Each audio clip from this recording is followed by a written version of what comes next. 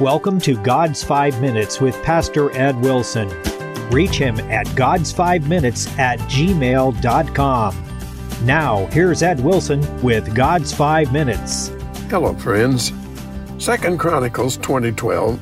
O our God, wilt thou not judge them? For we have no might against this great company that cometh against us, neither know we what to do, but our eyes are upon thee.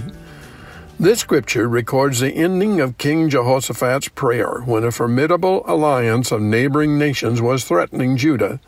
The king was panic-stricken as the heavy war crowd rolling in, ready to assault his little kingdom. His first act was to muster the nation, not as military, but to seek the help of the Lord. The enemy was camped by the banks of the Dead Sea, almost within striking distance of Jerusalem. It seemed a time for fighting, not praying, but the king and his men were gathered in the temple praying. As the event proved, Jehoshaphat's prayer was the most powerful weapon that he could have used. It resulted in the strangest story of a campaign that was ever written. No sword was drawn. The army was marshaled, but Levites with their instruments of music, not soldiers with spears, led. And as they began to sing and to praise, sudden terror overwhelmed the enemy, who turned their arms against each other.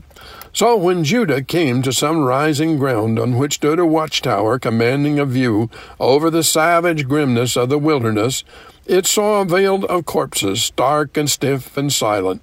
3 days were spent in securing the booty, and on the 4th, Jehoshaphat and his men assembled themselves in the Valley of Blessing, and came home a joyous multitude, praising God for the victory which had been won for them without their having struck a blow. The strong points of Jehoshaphat's prayer were God's having revealed himself in history and on his gift of the land of their fathers. It pled that the enemy's hostility was a poor reward for Israel's ancient forbearance, and then, in a burst of agony, it cast down before God Judah's desperate plight. Outnumbered by a horde of invaders and facing despair, we have no might against this great company, neither know we what to do. But that very depth of despair set them to climb the height of trust.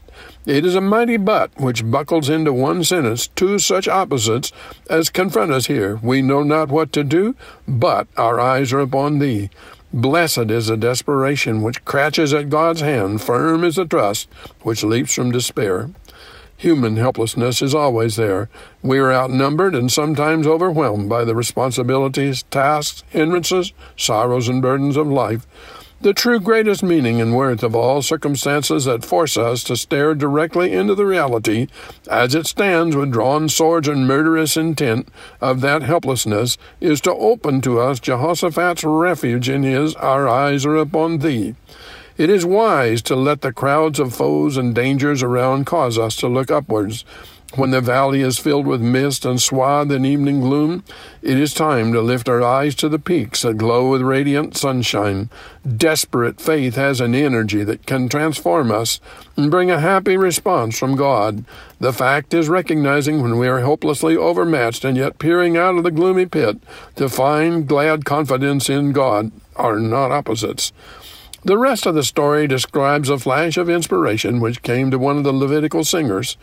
Divinely inspired confidence lit him up, and a great message of encouragement poured out. His words heartened the host more than 100 trumpets. How much one man who has grasped God's assurance of victory can do to send a thrill of courage through more doubting hearts. Courage is no less contagious than panic. This Levite became the commander of the army, and Jehoshaphat and his captains accepted his plan, hearing in his ringing voice a message from Jehovah. The God-given instructions are as unlike those of most warfare as can be. There's no sword drawn. They were to stand still and see the salvation of the Lord. They were told where to find the enemy, go forth against him, assured that the battle was not theirs but God's. No wonder the message was hailed as from heaven, and he intends it to be the same for you and me.